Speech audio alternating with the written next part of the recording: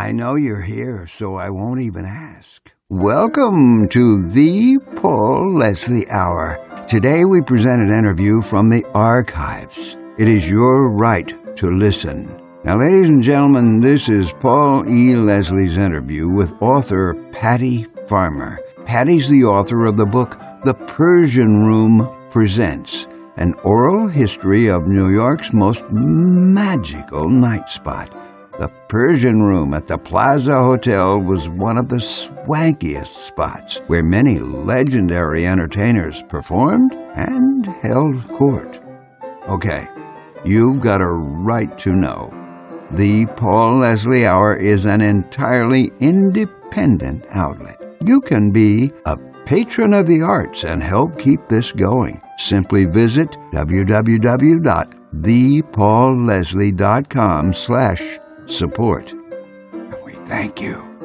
All right, now, you came here for a reason. You've got a right to listen to this interview with Miss Patty Farmer. Let's start this. Ladies and gentlemen, it is our pleasure to welcome our special guest, author Patty Farmer. She joins us to talk about her book, The Persian Room Presents, an oral history of New York's most magical night spot. Thank you so much for joining us. Oh, well, thank you for inviting me, Paul. It's my pleasure. Who is Patty Farmer? Well, just your average run-of-the-mill girl, Paul, but I have the pleasure of living at the Plaza Hotel, and the Plaza turned 100 years old a few years ago in 2007, and it just set me on a magical journey. What was it about the Persian Room that captivated your interest? Well, like I just mentioned, the Plaza turned 100 years old, and to tell you the truth, I did not set out to write a book. But I love the romance and the history of anything 100 years old and seeing the changes. So I went to the management of the Plaza Hotel and asked to see the archives. And they looked at me like I had green hair. And they said, archives? What are you talking about, archives? I said, well, you're 100 years old. I've been talking to people, and I keep hearing this one name, this one room that was here, the Persian Room. And they said, well, we have no archives. We've had a lot of owners from Conrad Hilton to the Trumps, and, everyone when they left or when they sold, they took what they wanted, and we have nothing here. So it just set me on almost like a scavenger hunt. I went to the libraries and I put a research team together and found out the facts of the Persian Room, when it was opened and how it was decorated and who had decorated it. But then I wanted to find the heart of it. So I went to the actual performers who performed at the Persian Room, and it just sprang to life, and the end result was this book. You talked to a lot of people in this book. How did you go about tracking them down? Again, it was just piecing it together the best that we could. As I mentioned, I put together a research team. So from combing through old New York papers and from the city of New York and different reviews, I was able to put together a list of who had performed, which was a huge job in itself because the Persian Room opened in 1934 and didn't close until 1975. So I had this list together, and then I just tried to hunt them down and presented my case, what I was doing, and said I just wanted to know more about the Persian Room. And Paul, I can't tell you what a wonderful, generous group of performers and stars these folks were, but they were so gracious and invited me into their homes, and we sat and we talked about their time at the Persian Room from back in the 1940s all the way up until it closed. The book divides the eras of the Persian Room, the 30s, the 40s, the 50s, 60s, and 70s. Was there an era you found the most interesting? Gosh, each in their own way. I think I'm not trying to be coy, but it really was. The 30s was the time when entertainment in clubs like these was primarily dance teams and bands. So you'd have orchestras and you'd have dance teams. And then the first headliners started to appear in the 40s. And at this particular room, the Persian Room, the first headliner was Hildegard. So each decade really in its own way. The 40s was entertainment really coming into its own with the headliners, the big names, the Hildegards, the Liberace's, the Marge Champions and Celeste Holmes. And then you segued into the 50s with just a bunch of different music. You know, every generation didn't lose what we had, but we added. And during the 50s, we added jazz.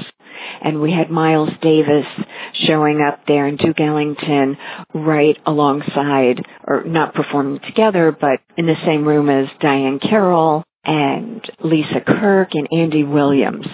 And then the 60s was a little bit of a younger crowd.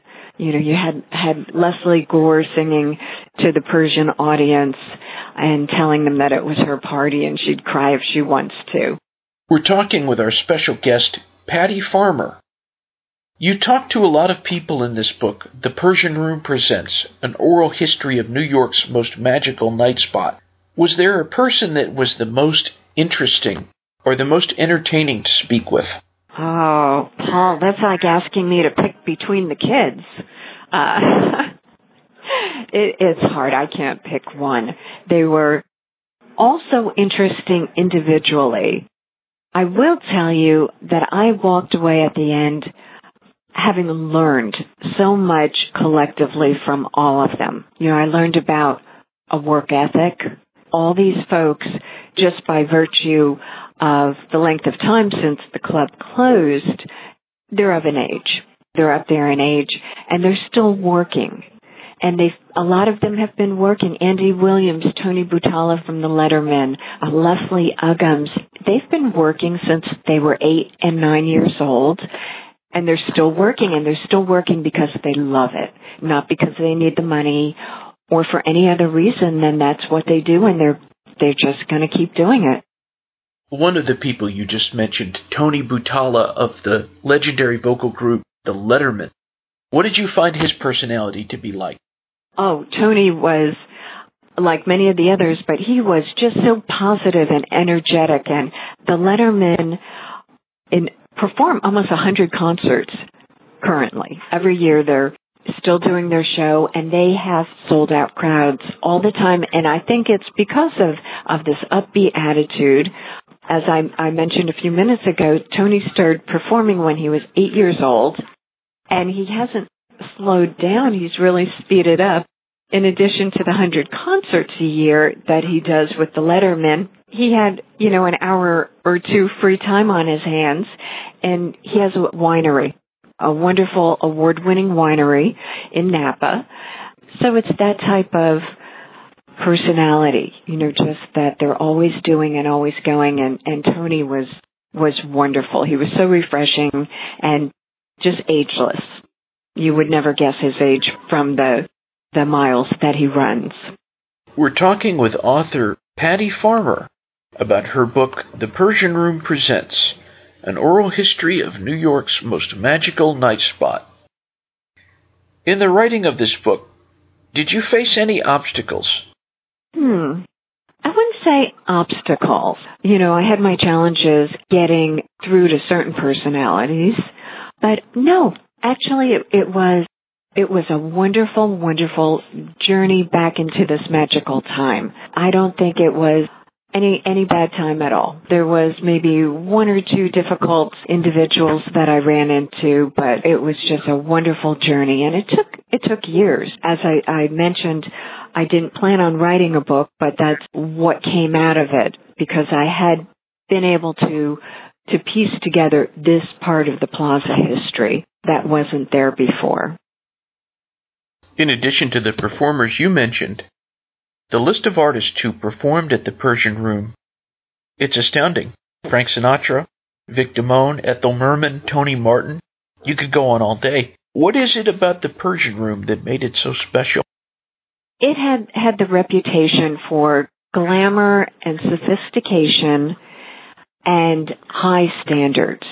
As one of the stars told me, they said, when you got booked to play Persian Room, you really felt good about yourself and your career. You knew that you had made it in the hardest city.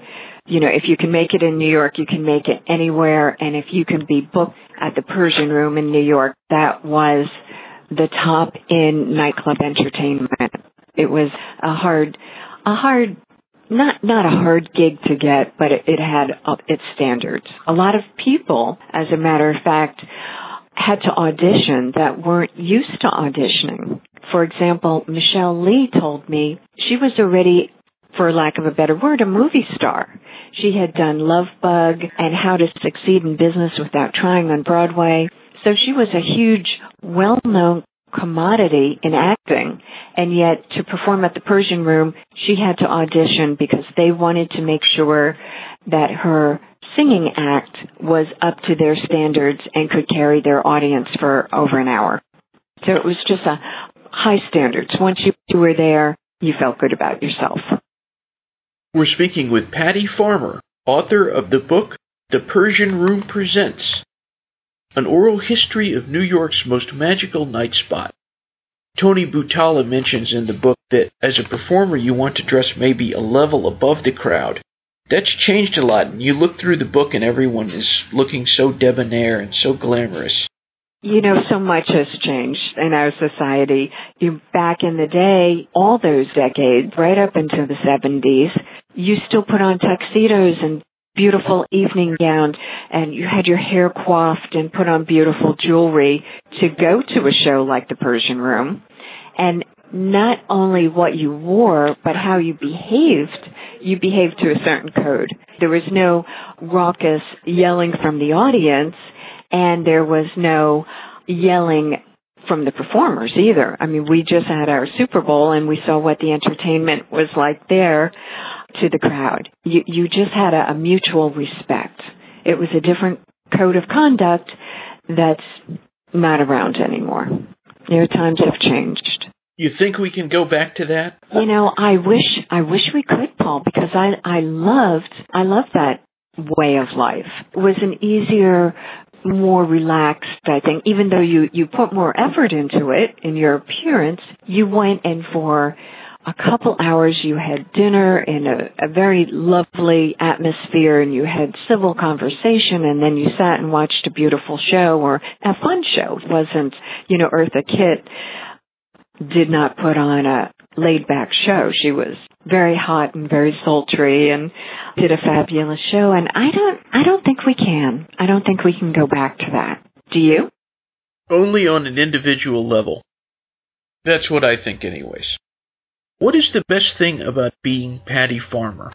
Oh, so many things. I think the job that I have as a writer just gives me a peek into other people's lives and lets me experience what it was like in the 50s or the 60s, and I enjoy that immensely.